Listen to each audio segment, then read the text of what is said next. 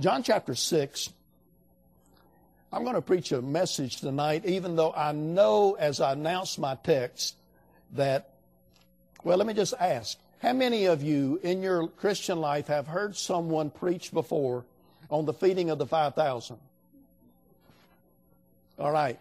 How many of you have heard 5 sermons on feeding the 5,000? How many of you have heard, how many of you have heard 50? I've been around a long time. I grew up hearing some of the greatest preachers in the world. Dr. Harold Seitler, Dr. Lee Robertson, B.R. Lakin, Dr. Jack Hudson, Dr. Bob Kelly, and I could just go down the list. I've heard some of the greatest, and I've heard those men preach on this passage. So I know tonight I have a challenge, and I'm not just trying to be different, but I want to tell you where this message tonight, not the message actually, but I'm going to give 3 simple points tonight that I stole from a young Japanese preacher.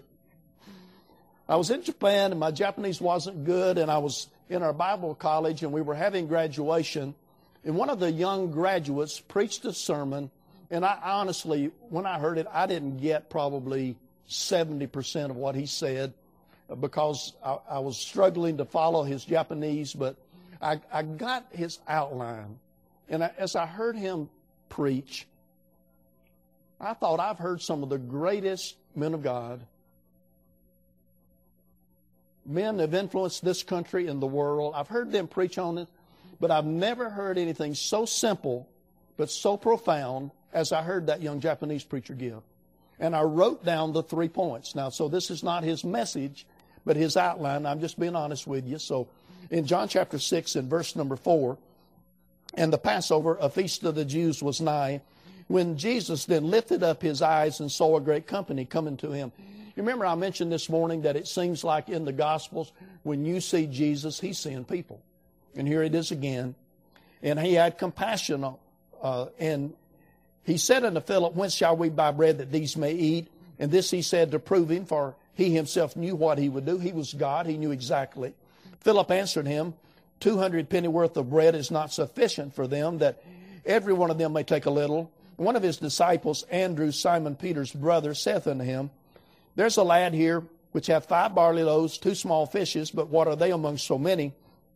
And Jesus said, make the men sit down. Now, there was much grass in the place, so the men sat down in number about 5,000. And Jesus took the loaves, and when he had given thanks, he distributed to the disciples, and the disciples to them that were set down, and likewise of the fishes as much as they would. When they were filled, he said unto his disciples, gather up the fragments that remain, that nothing be lost. Therefore they gathered them together, and filled 12 baskets with the fragments of the 5 barley loaves, which remained over and above unto them that had eaten. Well, I was sitting there in that Bible conference in Japan, listening to this young Japanese preacher give his message, and here was his first point. He said it was not the gift. It was not the little boy's gift that was important. It was to whom he gave his gift. And I thought, I should have seen that myself. Can I say to you tonight, you see, it's not how much talent you have. It's not how much ability you have. Some of you in this church tonight sitting here think God could never use me.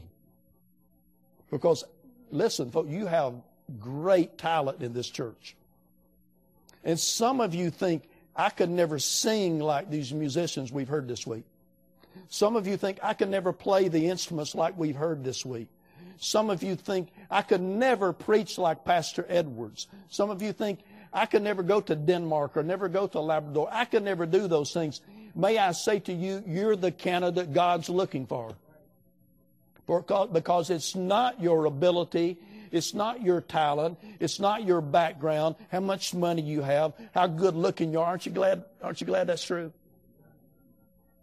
It's not the value of your talent and your abilities. The question is simply this: will you give what you do have to God? I mentioned this already, alluded to it at least. Linda and I grew up on the farm. That's a big blessing for a missionary.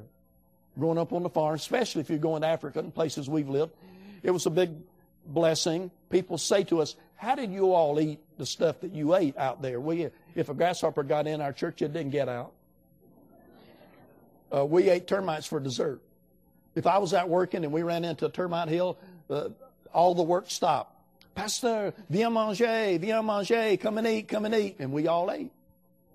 And people say, how did you eat those things? And I said, if you grew up on the farm like we did, and you ate pig feet, souse meat, pork brains, and all the things we did, you can eat anything in the world.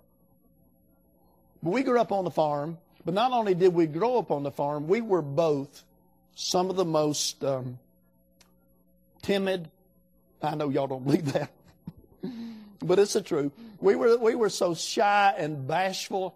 I was talking to one of the families here, I think it was yesterday, the day before, and the little girl got around behind her mother, was peeking around behind her mother, and I said, that's exactly the way my wife used to do. She would not talk to you unless you looked her right in the eye, and it was hard to do that because she was hiding behind her mother. She was a smart little girl, but she was just unusually shy and timid. And I was the same way. My dad had left my mother, and I lived with my grandparents, and I was anyone know what it means to be the runt? I was just a little guy, and everybody picked on me. I had to fight a lot of times. Anyway, I was just so bashful and shy. But God did interrupt my life one day. He called me to preach. It was on a Tuesday. It was in a funeral. Had nothing to do with the funeral. I don't know what the preacher said. All I know was I was sitting there in the quiet, and God was working on me. That was Tuesday, and that week, all week long, I was just terrified. How could I ever stand up before people and talk? How could I preach? And I was miserable all week. I went to church on Sunday. It's the only time in my memory in that church, they had a balcony. It's the only time in my memory that I sat in the balcony. I wanted to be as far away as I could get. I didn't want anybody to know what God was doing in my life. But I sat there and I listened to the sermon, and they gave the invitation, and they sang and they sang and they sang and they sang. And finally the song leader said, one more stanza, unless somebody comes, that's all we're going to sing. And I could not stand it. And I left my seat, came down the steps, came to the front of the church, and told those people that day that God had called me to be a preacher of the gospel. Now, I was just 16 years old, so I wasn't married then, but Linda and her parents went to that same church. And after I married her several years later, I found out that day that I surrendered publicly, her mother and father were present in that church service. And her dad went home that day and said to her mother, honey, that little fellow never will make a preacher.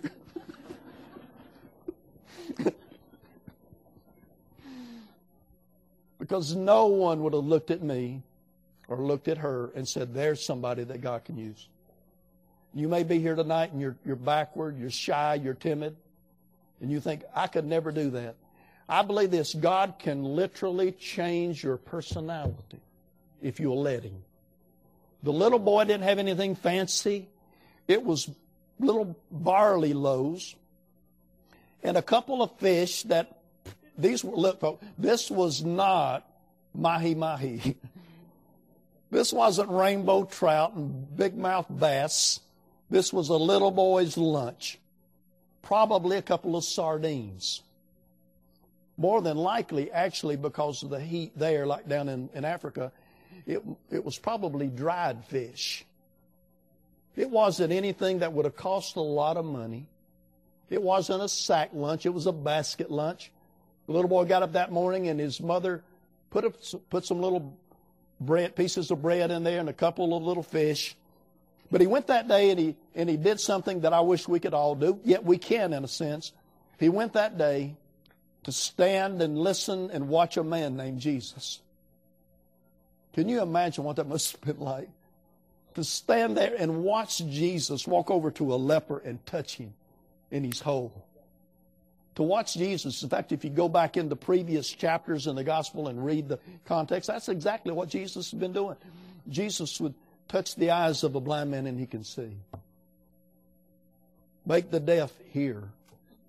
And that little boy stood there watching that, listening to the message. And don't you know that watching Jesus, his heart was stirred? And I think there was something in him. I honestly believe, I couldn't prove it from the Scripture, but I think the little boy was saved. I think he had been just standing there watching this man realize that there's something different about him. He's the friend of sinners. Did you catch that verse back in the beginning? He looked up and he had compassion on those people. And here was a little boy, no one special, no great. He didn't eat what we did today. I wasn't going to tell you, but I guess I've already got myself into it now. You know what we had for lunch today with Pastor Edwards? Shrimp and grits, Cajun style. Now, if you don't like that, it's all right. I feel sorry for you. This wasn't shrimp and grits. It was just a few little pieces of barley bread, cheap bread. This was not sliced loaf bread. A couple of little fish, that was all it was. It was not the value of his gift, but that he gave it to Jesus. That's the first point the little Japanese preacher made. The second one was this. The little boy gave all of his lunch to Jesus. Think about that a moment. Y'all understand that boys and girls are different? I got it. We had 5 kids. We have 2 boys and 3 girls. Our boys never lived together. They're almost 18 years apart. We left the oldest one in the U.S. for college and took a 3-month-old baby back to Africa. If you came to me and said, Brother Godfrey, your daughter Hannah, that's our oldest girl, they heard that their next door neighbor lost their job and they didn't have any food, and Hannah went in and took food out of her cupboard and gave to the neighbors, I would say our Hannah would do that. That's just like her. You said, Brother Godfrey, your daughter Bonita. Bonita was here one night, and they work up at Temple Baptist in Herndon. You said, Brother Godfrey, Bonita found out that one of the Hispanic families in their church didn't have any money, and they were struggling, and Bonita took all of the money she had and gave to them. I would say, my Bonita would do that. If you said, Brother Godfrey, Lydia, that's our youngest daughter, we'll see her tomorrow, Lord willing, and a brand new grandbaby that we have not yet seen down in Suffolk, Virginia, but they're missionaries in Nepal. If you said, Brother Godfrey, Lydia heard that their next door neighbor in Nepal needed some surgery or they had a child sick. See, in Nepal, our son-in-law had some surgery a couple of years ago. When you go to the hospital there, you have to go to the pharmacy and buy the gauze and the needle and the IVs and the thread and everything, because the only thing in the hospital is a little cot. If you said, Brother Godfrey, Lydia heard that those neighbors had a child that was sick and needed some help, and Lydia gave them all the money she could get together, and she gave them some food, and I would say, I believe you, my Lydia would do that. But if you came to me and you said, Brother Godfrey, your son Lane or your son Robert gave all of their food to feed somebody, I would say, without batting an eye, you are lying. My girls might do that, but there is no way that my boys would have done that. And as I heard the young Japanese talking about, I was sort of meditating on this, and I've already told you, I'm not a young guy, but I don't feel old. I'm just in an old body, but I don't feel old, and I still think like a child sometimes, like a young man. And I was thinking, what would I have done? What thoughts would have crossed my mind? I think I would have wondered, why didn't everybody else's mama fix them a lunch? And then I would be thinking, my mother loves me and she fixed me this wonderful lunch, and how many pieces of bread did he have? 5. How many fish did he have? Look, I got this thing figured out, okay? I've been standing there watching and listening to this man Jesus. And I love him. And I know he's the Savior. And I wouldn't want Jesus to go hungry today. And if I gave Jesus, but this is Godfrey version, if I gave Jesus 3 pieces of bread and a fish, that's more than half of it.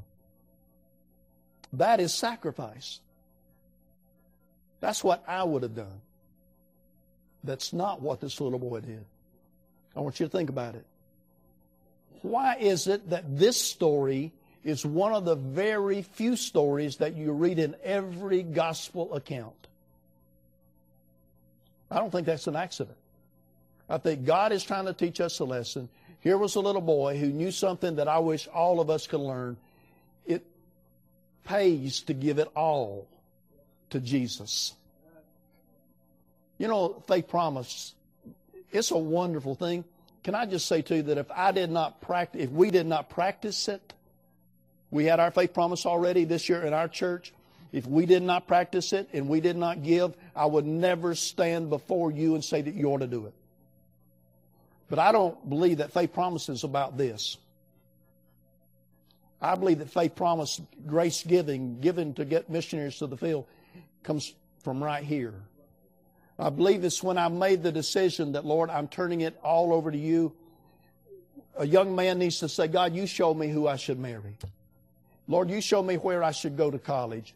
You show me what I should do. You help me, Lord, to take my hands off and turn it all over to you, whether it be my planning, my future, my safety. People will say to us sometimes, I have no idea how many people have said to me, not to her, they say to me, how could you take your wife and your little kids out in the middle of the jungle, no electricity, snakes everywhere, crocodiles in the river, hippopotamus, everything wild? How could you do that? There's no doctor. How could you do it? And the reason I could do it was that I turned all of that over to God before we ever went to Africa. It's not that we're brave. It's not that we're heroes. We're really not. We just believe that God meant what He said to us, and when we surrender our all to Him, He will take care of us. Have you ever heard someone say, I regret that I gave my heart to Jesus? Have you ever heard someone say, I regret that I gave my life to Jesus? I've been preaching 47, almost now 48 years. I've never heard someone say, I regret that I did it. But I tell you what, we preachers here, we hear people coming to the altar saying, I wish I had. I regret God was dealing in my heart when I was a young man or a young lady, and I came to the altar, and yet I didn't surrender. And I was preaching out in the Philippines. I was way down south in General Santos, Jensan. And I've been preaching for missionary Doug Sisson, a great ministry down there. And we had gone out of town one day into villages and just into houses and passing out tracts and talking to people about the Lord. And I like the way they do it. The Africans, they don't knock. There's no door really. It's just thatch. There's no door to knock on. They say, "Kong, kong, kong." That means I'm out here. Down in General Santos, we'd go out. We didn't knock. They'd say, "Ayo, ayo, ayo." When I was over in Mongolia, I forgot the word, but they have a word like that, and you say it before you walk up to the house, and I found out later it meant hold the dog, because they got mean dogs. But anyway, we were out talking to people, and we were talking. Well, this little girl walked up behind me, and she's eating a ripe guava. You poor folk up here, you don't even know what a guava is.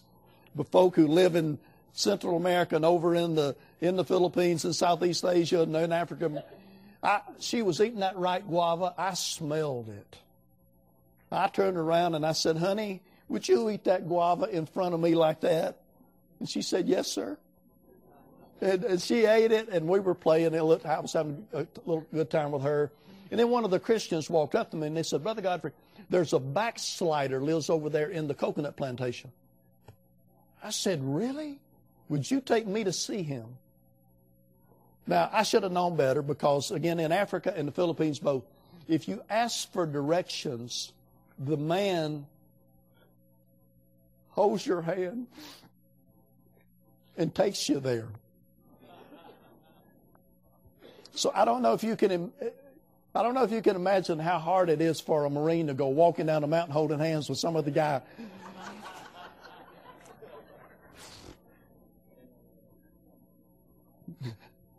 But they took me down this mountain and across a stream and up into this banana coconut plantation.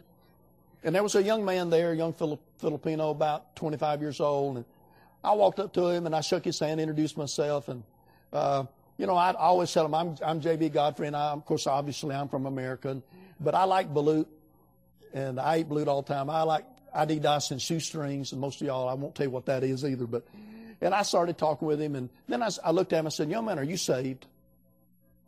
And he said, Brother Godfrey, I know that I'm saved. Then I asked him another question. I said, young man, are you living for God? And when I said that, he began not to cry, he began to sob. I mean, he is sobbing. The tears are just coming down both sides of his face.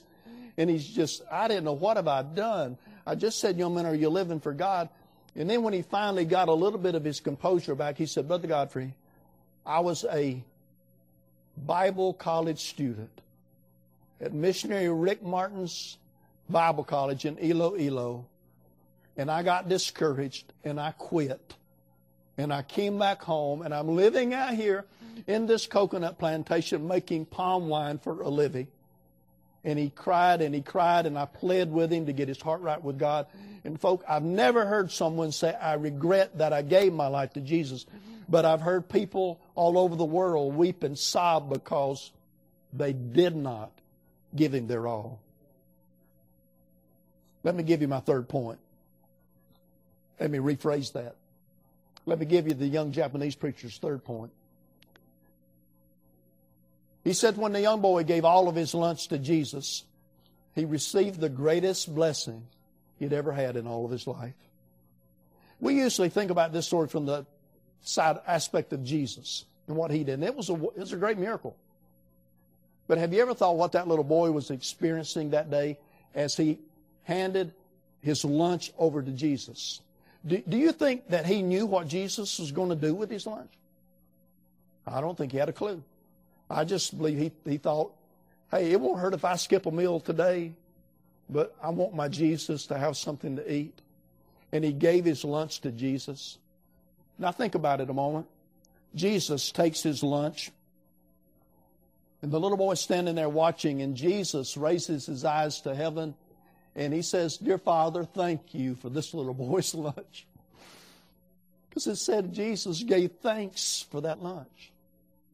And then the little boy is still standing there watching as Jesus says, Hey, Peter, bring me a basket over here.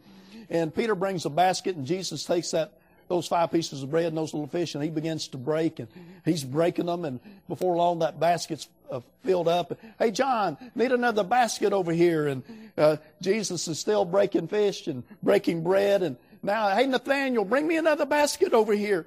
Have you ever thought what that little boy standing there thinking, that's my lunch.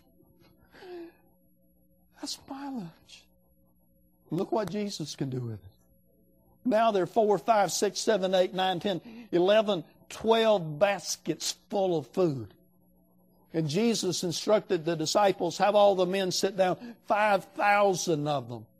Now I read that part and I thought, man, if these were Africans, think how many wives they would have been. We lived in a place where men had multiple wives. Some lady asked me to be her husband every week we lived in synagogue. They would propose marriage to me and Linda standing beside me. I'd say, I can't feed the one I've got now. And if I had 2 wives, you would fuss and fight, and they would just laugh at, because they do. They pour boiling water on each other. Anyway, 5,000 men and their wives and their kids, and that little boy standing there watching. He's standing there watching as those disciples go down those rows.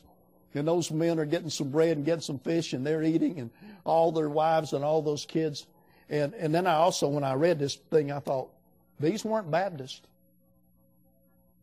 Because it does say in this passage, they ate till they were filled.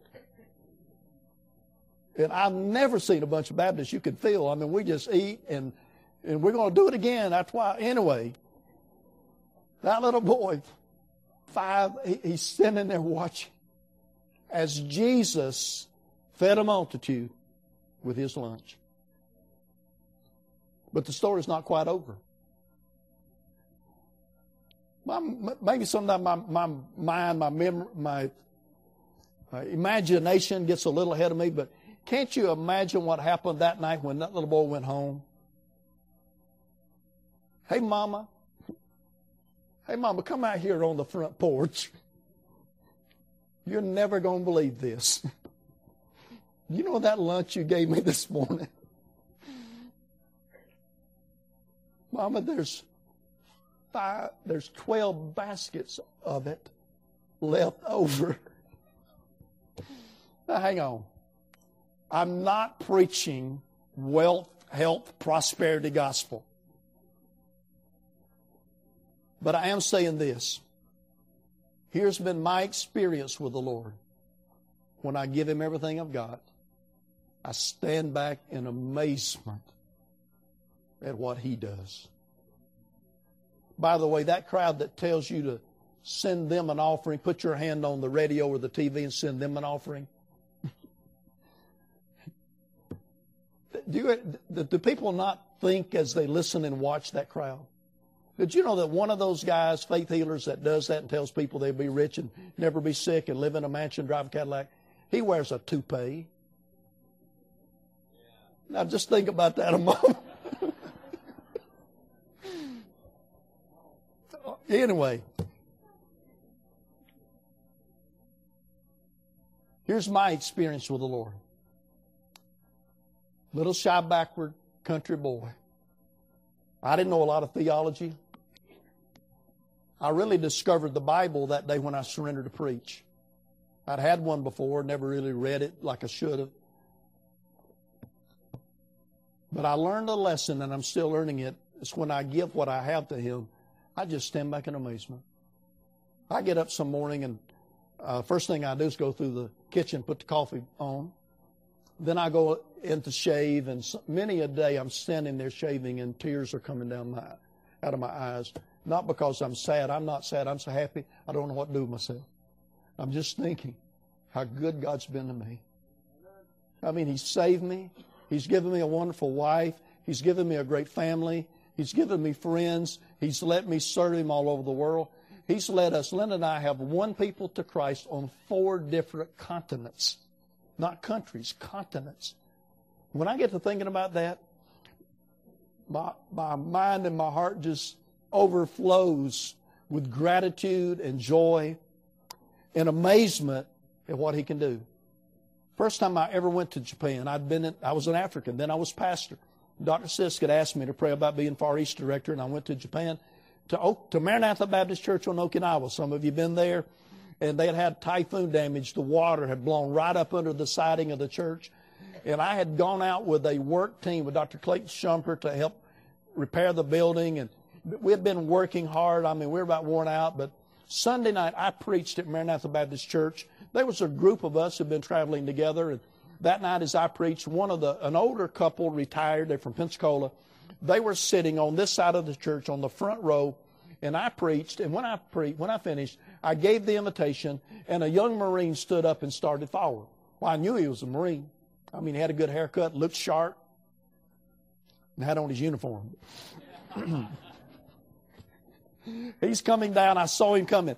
I went down to the front, and when he came down, I put my hand down. I said, "Young man, why have you come?" And he said, "Brother Godfrey, I need to get saved."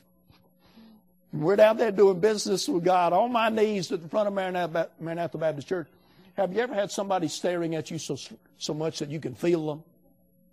I'm down there winning him to Christ, and I could tell somebody was just staring at us. But I finished what I was doing. I went into the Lord, and then I looked around, and that couple from Pensacola, they came running up, and they said, "Brother Godfrey, this young man used to be a Sunday school kid in our Sunday school class in Pensacola, and we're on the other side of the world watching him get saved." Some people would say, "What a coincidence." Look, you can believe that if you want to. You know what I call that? That's the overflow. That's the blessing. That's what I've experienced when I give what I have to the Lord and stand back and watch Him work. In the early 70s, Lynn and I started out young, and in the 70s, we were on deputation raising support to go to Africa. And there was another young couple, Swanty and Linda Lindquist. They're still missionaries. They're down in Jamaica now. Spent many years in Africa. But Swanty and Linda, they were from California. And he was a paratrooper in the Army. He was a Green Beret, actually. And his wife played a cello in an orchestra, very talented, dainty lady, and hanging around. They lived with us. They lived in our house first 4 months, and after they lived with us. That was culture shock for both of us. But they were on deputation raising support, and they were in a missions conference just like this one, and they heard, I mentioned my friend Ron White. He was preaching. They heard Brother White say, "Folks, we need some money to help buy an organ for our church and Bible college in Kobe, Japan." And God spoke to the heart of that young missionary lady, Linda Lindquist, and said, you can't take your cello to Africa. Can you see her riding a camel down the Sahara playing a cello? God said, you can't take that cello to Africa. Why don't you sell that cello and give the money to help buy that organ? Well, she bought it used. When she was in college, she paid $100 for it. She called a friend who knew about musical instruments, and he said, well, bring it to me. And she took it to him, and he did a little study and found out it was an older and a rare cello. And they sold that cello for $4,000. Linda Lindquist came back to missions conference and gave Brother White $4,000 to help buy that organ. And he looked at that. He said, there is no way I can take that.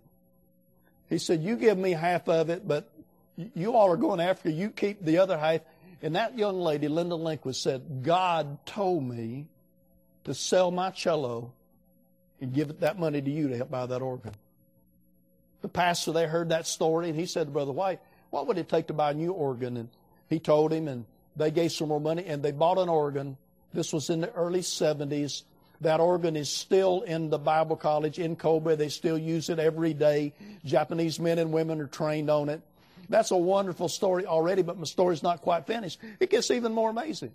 Over in Japan, a young Japanese lady trusted Christ as her Savior. She enrolled in the Bible college. All of the students have to study music. But Matsumoto-san she didn't have a musical bone in her whole body. And the church building shares a wall with the missionary house. She about drove the missionaries crazy trying to learn to play that organ. She'd play, "What a friend!" She'd hit a sour note. And they would think, she's got to get it right the next time. She can hit that same. She did. But she stayed at it. She's stubborn. She's a very persistent lady. I know her well. She kept at it, and she kept at it, and she kept at it till she learned to play that organ. But in all that process, God called her to be a missionary to Africa. God put on her heart a burden for a certain country. And back in the 80s, she came to Africa to work with us, having no idea. In fact, no one knew this story until I started going to Japan. You know where God sent that young Japanese missionary lady? To the one little city up in the Sahara where the lady lived who had sold her cello to buy that organ. So she could come out there and play the music in our church for us on the other side of the world. I'm just saying to you tonight, folks, that's been my experience with the Lord. We just said as young kids, freshly married. In fact, when I proposed to Linda, I said, honey, God's called me to be a missionary. I don't know where. It might be in Alaska. It might be in Brazil. It might be in Japan. I did not say one word about the Sahara. I don't know if she'd have married me or not. But even as a young couple, before we were ever married, we made a decision. Lord, everything we have, everything we are, everything we'll ever own, our family, our safety, our education, it's yours. We give it to you. And I have no regrets about that. And now we get to reap the fringe benefits. By the way, Matsumoto-san, we call her Matsumoto Sensei. Matsumoto Sensei is probably in her 80s today. She's still a missionary in Senegal. Do you know the Lord who stood before a little boy and touched his heart? Have you ever stood and watched him? Maybe, I know not in the same sense that the little boy did, but have you read the words in this holy book that describe to us the Savior of sinners the Lord of Lords, the King of Kings. When we come to Him and say, Lord, here's my life. Lord, I don't have a lot to offer you. All I have is just a little boy's lunch, but I want you to have it. When we do that, we receive the greatest blessing we've ever had in our lives.